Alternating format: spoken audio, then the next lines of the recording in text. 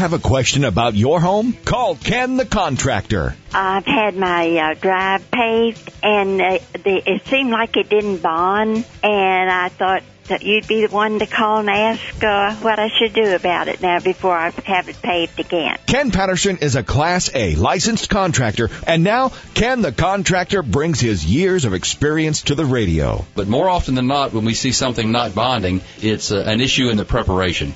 Either it was too cool when it was laid, or the preparation wasn't quite right for it to bond like it should. But what you're describing to me is something that I don't see very often, just having a driveway come up in large clumps. Do you have a question about your home, inside or out?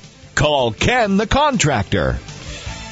Hi, everybody, and welcome to another hour with Ken the Contractor. Ken Patterson is Ken the Contractor. A house is what you build. A home is what you make it. Every weekend at this time, Ken's available to take your calls at 800-614-2975. That's 800-614-2975. Do you have a question about your home, inside or out? Or possibly you've got a home improvement project you've got a little bit of question or concern about. That's the reason Ken Patterson is here. He brings his over 30 years of experience to the radio and the internet to help you deal with your projects this weekend. Again, our contact number is 1-800-614-2975. And normally Ken is right across from me in the studio, but this weekend he's on the road down in Florida. To start this hour, I have Beverly with me, and she is visiting actually from Virginia. She's down here, I guess, like some of the other people, enjoying the sunshine and the 77 degrees today.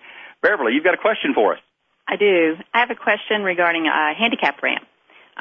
We have a back door that we're interested possibly putting into a handicap ramp, and we're not sure how to figure it out, how to go about figuring out the measurements on it.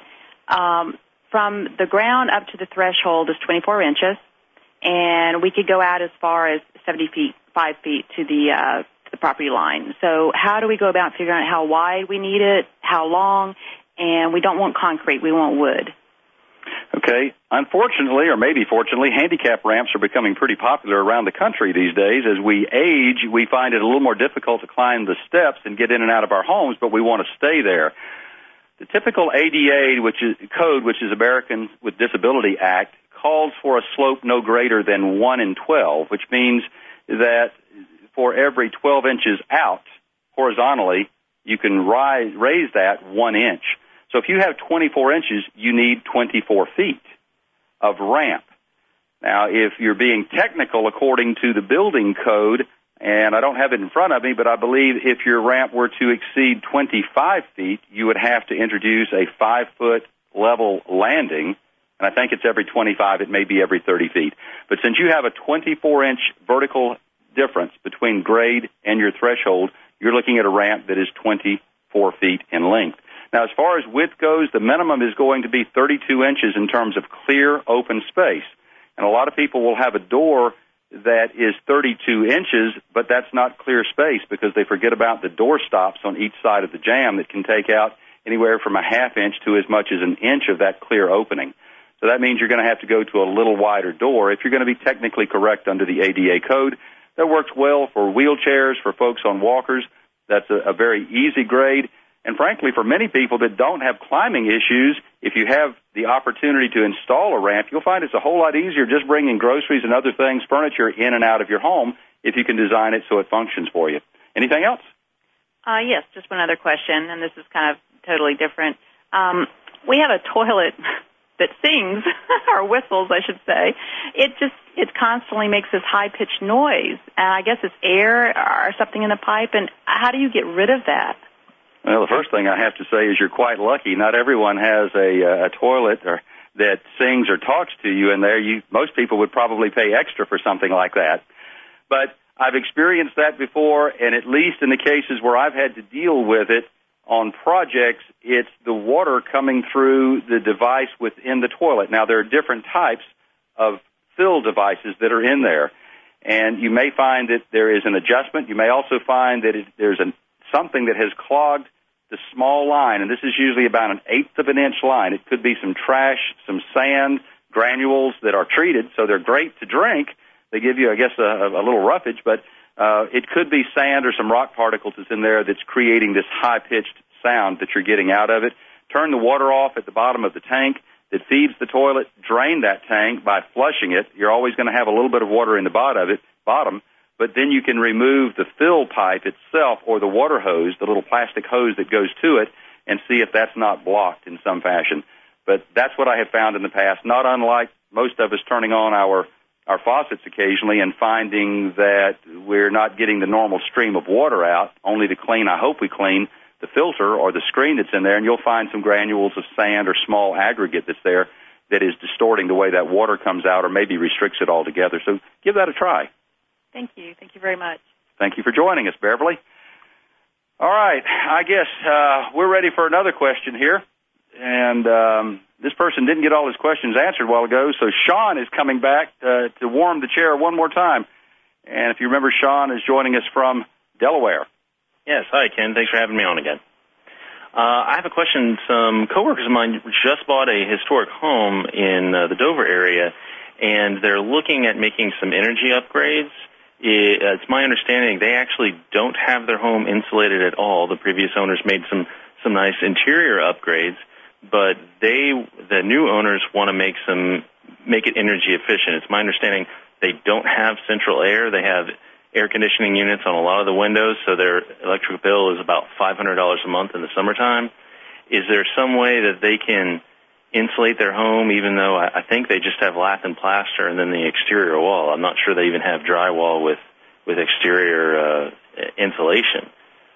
Well, for $500 a month for a summer cooling bill, and Jim probably just fell out of his chair over that one, there are so many things you can do that's almost instant in terms of the payback. And certainly if you're in a home, or anyone out there is listening that has a home with no insulation in it, the first thing you want to do is look at insulation, attic insulation, and if you're on a crawl space, then that crawl insulation is the quickest and the easiest to do and the biggest bang for the buck with instant return. More of our heat gain comes through our roof than any other area in the home. The windows certainly contribute, the walls contribute, but in the summertime, it's not as much through the floor space. So my first recommendation is that they bring some insulating contractors out and obtain some competitive bids and look at our value that they can get into that space depending on how much headroom they have and put insulation in that attic. That will be number one. They'll get an instant payback on that or they'll start saving money right away. Again, the crawl space would be number two. Then they want to take a look certainly at the wall area. This is a little more difficult because of the type of construction, but there are companies out there that can deal with it on a retrofit basis, both foam as well as a blown-in type of insulation. Your local insulating contractors are going to be able to deal with that.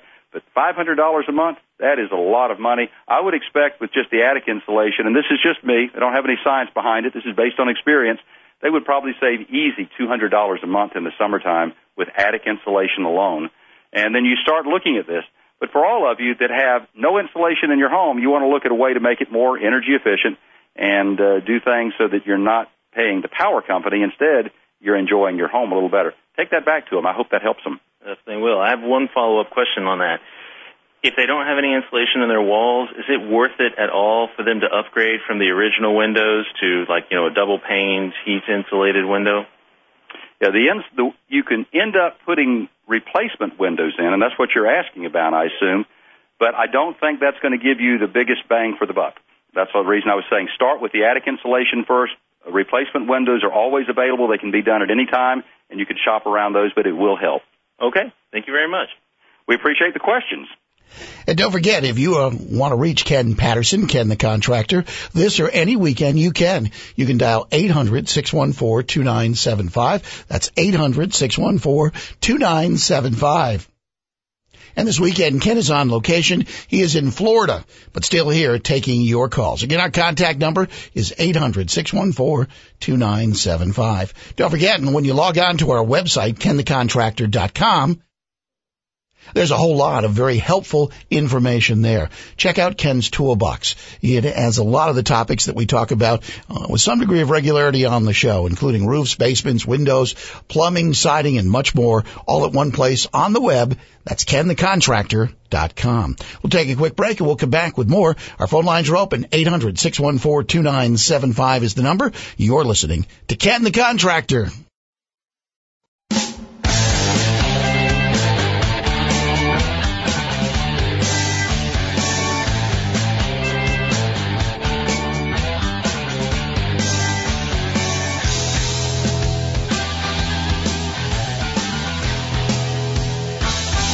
Welcome back. You're listening to Ken Patterson, Ken the Contractor. He's taking your calls. 800-614-2975. That's 800-614-2975. We've got Jim on the line who joins us with a question right now. Hi, Jim. You're on the air with Ken the Contractor. Okay, thanks. Ken, I was considering, or I'd like to change my present tub and shower into a walk-in shower type of thing, primarily because of safety. And what do I need to be on the lookout for, or is that a reasonable thing to do? Or are there any local people that do that?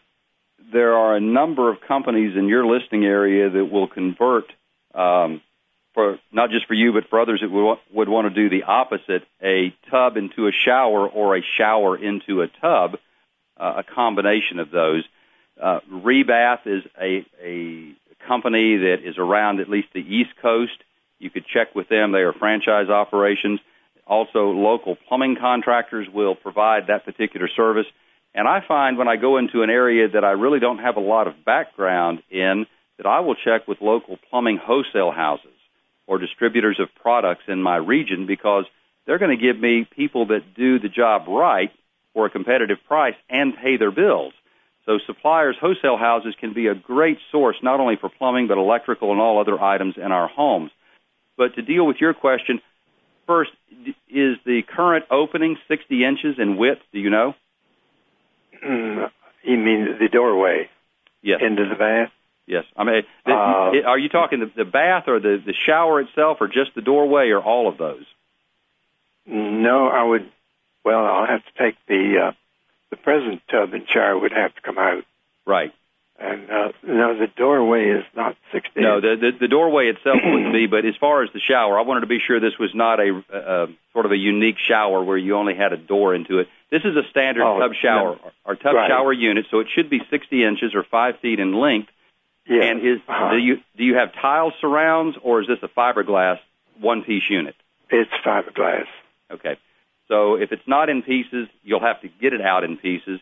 This is not something a lot of homeowners want to fool with themselves, but the opening will be fine. The plumbing that you have in place, both the supply for your hot and cold water as well as your drain, can be reused. Now, a standard tub has the drain at the end. If you were to put a shower in place, custom building that, especially with a tile floor, you're typically going to place the drain in the center. And I assume you have a standard tub with the drain in one end, normally under the fill location. Okay. What I would be looking at is a 4-piece unit, one being a base that has the slope built into it, meaning that it's high on the back end, just like your tub is, and it drains towards the front, the drain side, so that you don't have to tear the floor out, whether it's wood or concrete, and relocate the waistline. Secondly, with that, there will be wall panels that fit on each end, as well as the back side, or the long side, the 5-foot side, that will snap in place, and they will caulk. They are designed to not leak. They do a wonderful job. These bases can also be purchased so that they are handicap accessible. Typically, you may have 3-4 inches to step up, but if you or others are looking to put a wheelchair in or a walker, or you can't manage that step, the base itself will be designed with a lower profile. Now, you got to be a little more cautious about the volume of water that's in there and that the drain stays open. But yes, these are available to you. There's a huge market out there today for retrofit, changing tubs to showers. And even in new home construction, we are seeing the bathtub disappear. More and more people are asking for just a shower unit. So you're really a trendsetter thinking about it. But for all of us as we age, it can be partly about health issues or just our mobility. And it's very doable, but get yourself several prices from different folks. It's not the kind of thing I recommend the average homeowner try and tackle on their own. No, I wouldn't want to tackle that myself. You know, just one word of caution, one reason I mention that, too, is because a tub shower fiberglass unit is typically installed before the drywall goes up, which means there's a flange behind it. So in taking this out, if it's done properly, you may not have any drywall repair. But if you get in there and just start yanking this thing apart, you're going to be tearing the drywall and perhaps corner bead loose that goes up along the vertical edges as well as around the top, and that creates even more maintenance and more repairs for you. So pros that do this every day can deal with it without being disruptive to the surrounding area, and it may save you a little money in the long run. Are you familiar with this premier operation? With the company that I'd mentioned, with Rebath? Yes. Yeah, and you'll also, Rebath is pretty popular. You'll find them at a lot of home shows up and down the East Coast. You can find them online. They have several competitors as well. So shop around, but there are a number of companies that are into retrofit, and I think they can do the job you're looking for. Just don't spend any more money than you need to, and be sure they come out and look at your particular situation. Don't just take a price over the phone. Oh, yeah. Okay. Well, thank you a lot, Ken. We appreciate your call.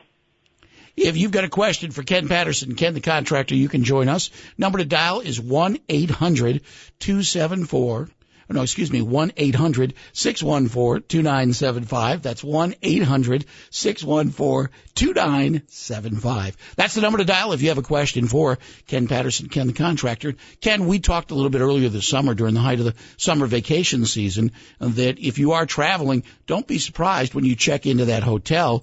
You may not find a bathtub, but probably will find some type of shower unit. We're seeing that in more cases with the newer hotels that are out there. Even the older ones that have gone through or in the process of a remodel or a retrofit, they're dumping the tubs in favor of a shower.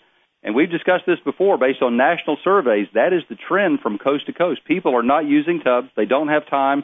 They fly in, they're in their room, they're on business, they're on vacation, they take a shower and they exit. So the trend that we're seeing again in the commercial world is get away from tubs. And good or bad, we're seeing that in the housing market as well. I know one of the big motivators is what Jim was talking about, safety issues for folks. They're looking for more safety and more security in their own bathrooms because that's the scene of a lot of falls, unfortunately, particularly for older folks. It is. And if you're doing a retrofit, you want to be certain that if you're not installing grab bars, and it's not all about being physically disabled, it's really about safety, you want to at least be sure that you have the blocking in place behind the walls to support these bars at a later date if you decide to come back and add them. Ken Patterson is here this weekend to take your calls. Have a question about your home, inside or out? You can reach Ken at this number. It's 800-614-2975. That's 800-614-2975. You can also post your questions at our website. That's kenthecontractor.com. And when we come back, we're going to talk about the end of an era, and that is the changing light bulbs. If you haven't changed your light bulbs yet, you're going to have to do it soon. The government's telling you to. You're listening to Ken the Contractor.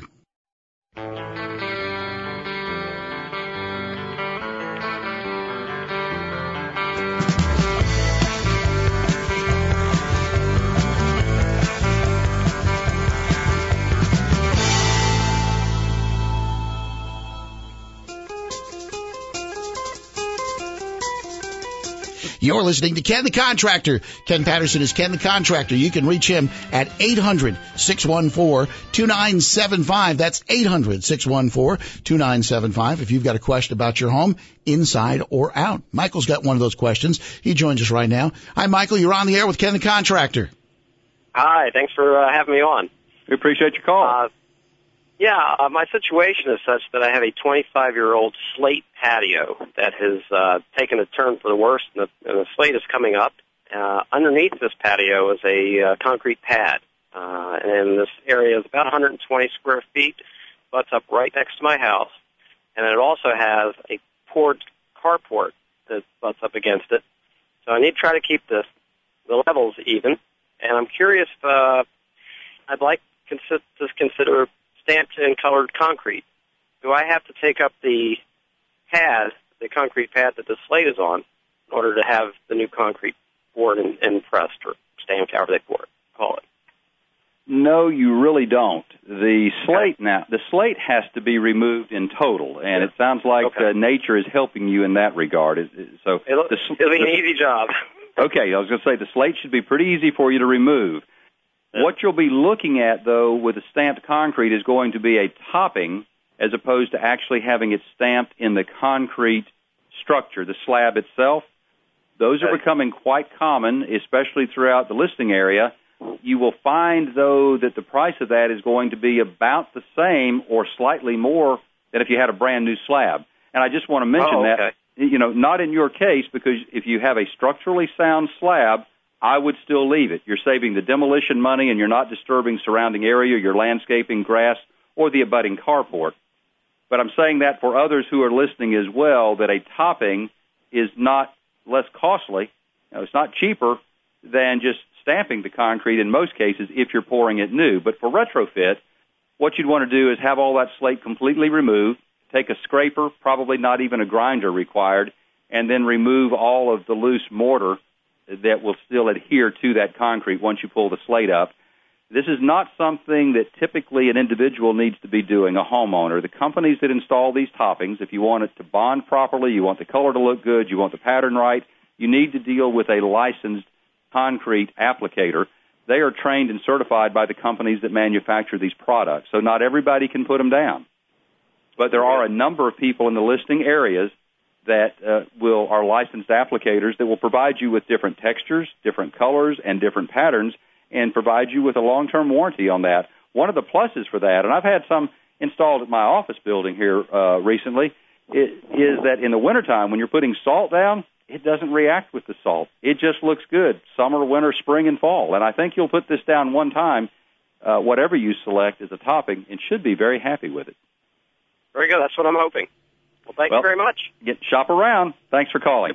Thank you, Michael. We appreciate you calling. Ken, I know you got someone there with you who has also another concrete-related question. Yeah, we want to tie these together because this deals with a topping, and this is Annalisa.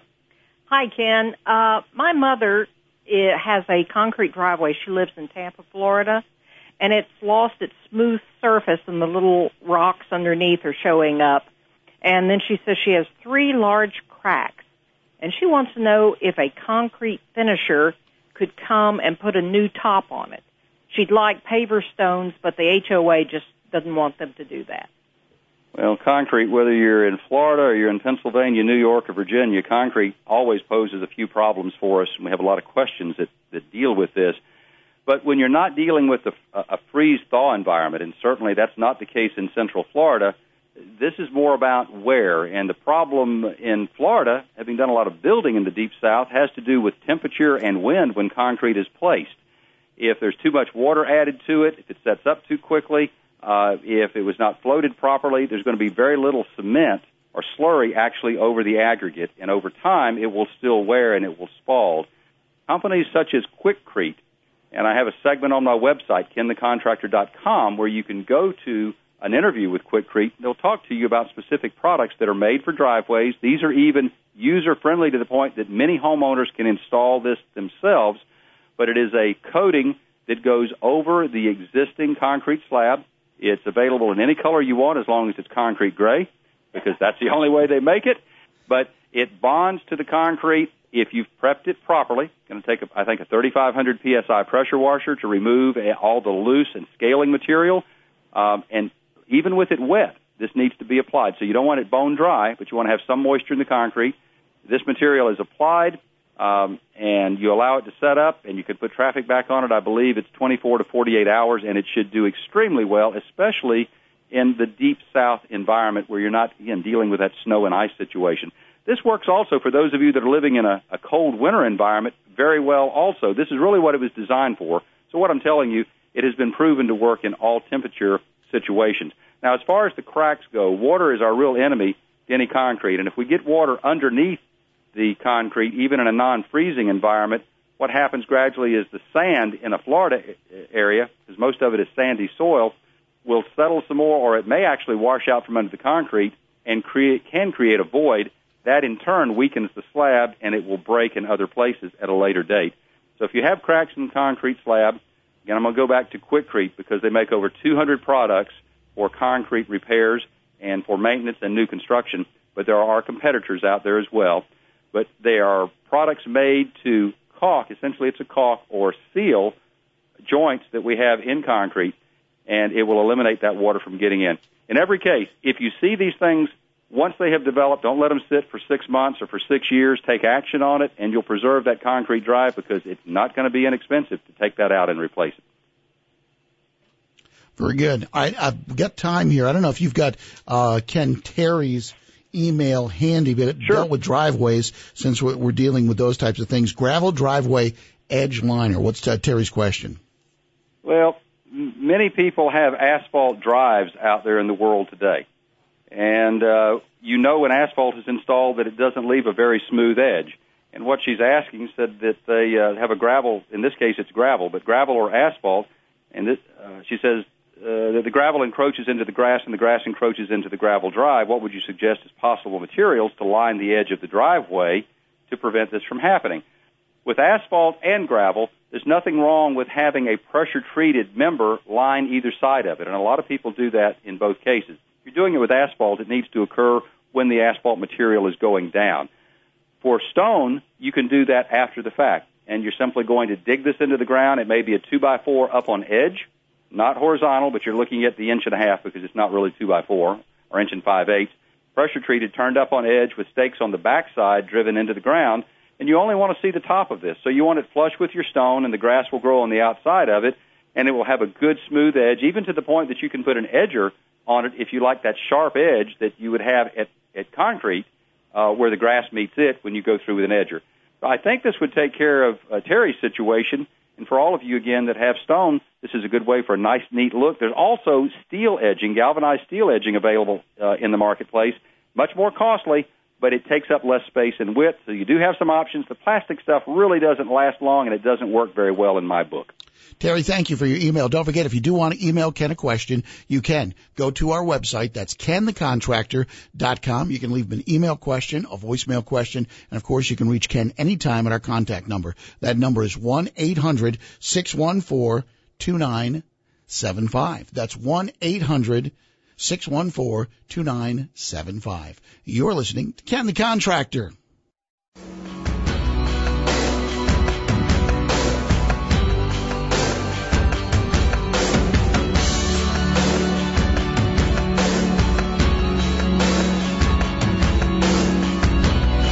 Welcome back. You're listening to Ken the Contractor. Ken Patterson is Ken the Contractor. You can reach the program at 800-614-2975.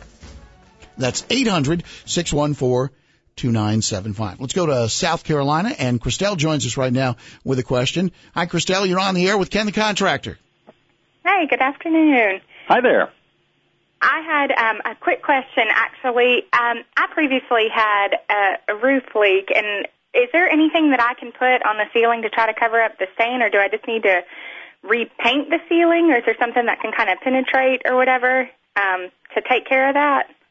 Well, first, it's good that you've recognized you have a roof leak, and that's, for most people, if they don't go outside and spend any time on the roof or around the house, and that's almost all of us, it's difficult to know until you see signs on the inside.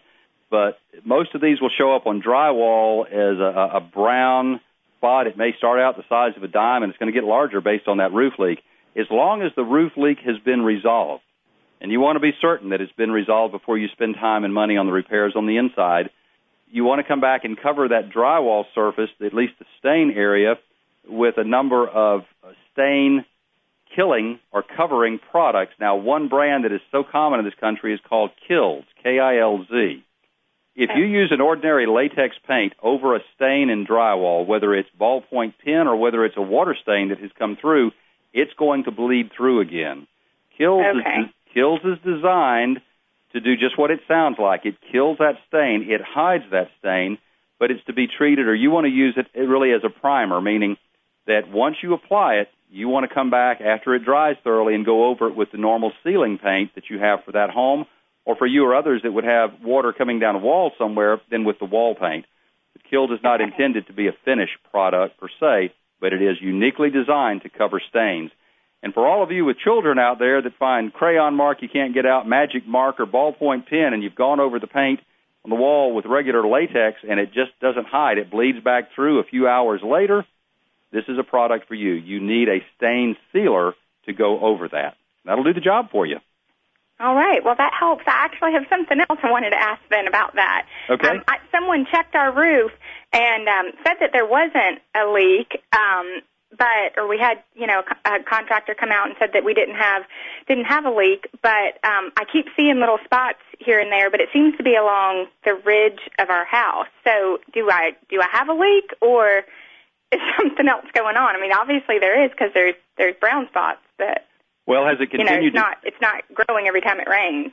Okay, that was the question then. If it's not increasing and you've had somebody up there, if they've made some repairs, a lot of times houses with venter ridge on them, these are the metal ridge caps that run along most homes that vent hot air out of that attic space. As those age, the joints on them will start to leak, or even in blowing rain, that rain can be driven so hard that it will get up into the vents and it will work its way down to the drywall surface. If you've had a roofer or a contractor up there and they've checked it and everything is sound, then I'd go ahead and make that repair. But if you're seeing this repeatedly, rain after rain, be damp, or you're seeing this spot increase from time to time, then you still have an active roof leak. Okay. All right. Well, that helps. Thank you so much. Well, thank you for the call. And here with me live now, I've got Dan, and Dan's got a question for us as well. I had a question about, I'm thinking drywall. I had a question about hardwood floors. We have kind of some sort of vinyl floor covering in our house now. I don't know exactly what it is, but I'd like to replace that and go to a hardwood floor. But since we have just a pad foundation, does that complicate it? Does that mean we have an extra step? No, I assume you're describing perhaps a sheet vinyl that's a wood grain pattern. Mm-hmm. Okay. Couple of options. If you're looking to put a natural hardwood floor down, the floating floors that are out there today could go right over the top of the sheet vinyl that you have in place. It would not have to be removed. Now, these floors are floating because they expand and contract, and they usually sit over some type of a foam, a vapor barrier as well, and they don't fit tightly wall to wall. They go up against the base, or they stay back about a half inch, and then there's shoe mold that runs around them. But these floors interlock in some cases, so they're not nailed and they're not glued to the floor, again, to the substrate. That's the reason they're called a floating floor. That's what I recommend for folks that are on concrete slab that want a natural hardwood look. They're very durable. You can end up with a natural wood product, or you can end up with a laminate that still gives you that look and is extremely durable. Now, if I do that, does that help my home value a little bit? You'll never get back dollar for dollar when it comes time for sale, based on what we've experienced here, at least in the last year or two. But you are going to get added value. Hardwood floors, depending on what part of the country you're in, and I know you're from Virginia, but they tend to add value to homes. But if you spend $2,000, you're not likely to get the full $2,000 back. But you need to look at it this way. What enjoyment are we getting out of it in the meantime? That's it.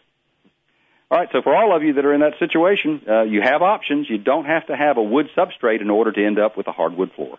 All right, we've got a couple of minutes left. Let's talk quickly about light bulbs. We talked about that, and we're gonna talk more about this, Ken, in the coming weeks, because this really takes effect, which is the end of the incandescent light bulb at the end of the calendar year of 2011. But there's a real good question here that we got from one of our listeners, and that is, with the changes in the light bulbs, do I have to replace some lighting fixtures, let's say some types of lighting elements that are built into walls, ceiling fixtures, or are all these new light bulbs going to fit into the existing structures? Well, effective the end of this year, the 100-watt incandescent light bulb that's been around for about 130 years disappears. So if you're really hung up on that, you might want to rush out and buy one or two. But the whole idea behind this is to drive us to more energy-efficient light bulbs to save power in our home and to eliminate the need for additional energy or power plants in this nation. As far as the fixtures go, and I've talked about this briefly before, I have some reservations because I've experienced this myself with some of the replacement bulbs in the market fitting all light fixtures. They may not fit properly in wall sconces and give you the same lumens or foot candles that the current incandescent bulb does. So before you go down and spend $3, $5, $12, some are as high as $35, before you spend that kind of money, you want to be certain, one, that either you can return the bulb if it doesn't fit, or two, that you've already checked the size to be sure that with the globe in place, whether it's ceiling mount or wall mount, that this particular replacement lamp is going to work. Common items in the market are going to be LEDs, the CFL, which are compact fluorescents. They've been around for a while. And then the halogen incandescent. And again, the prices are going to be a good deal more to begin with. They're already on the market, some of these, and than what we're accustomed to. But I can say, if you have been around long enough, that I'm watching the prices drop. And we're going to talk more about that in detail on another show. And we're also going to post this information on kenthecontractor.com. Right. And I think one of the big issues that people are going to see is some of these bulbs are a dramatic improvement. I know we put one in one of our exterior lights, on one of the front door lights. Big change, big difference. Notice that right away. But I know some folks have made a comment about the fact that it just doesn't seem to be as bright, particularly initially when you turn it on. Well, we're into a second generation on the CFLs. the compact fluorescents, and that's where a lot of this comes from. But secondly, when you turn those on, it's not the instant full brightness. In most cases, it takes just a moment or two for them to come to full brightness. So give it a few seconds, and you should be there. It's not unlike fluorescent lights that you might have in an office light or a kitchen light.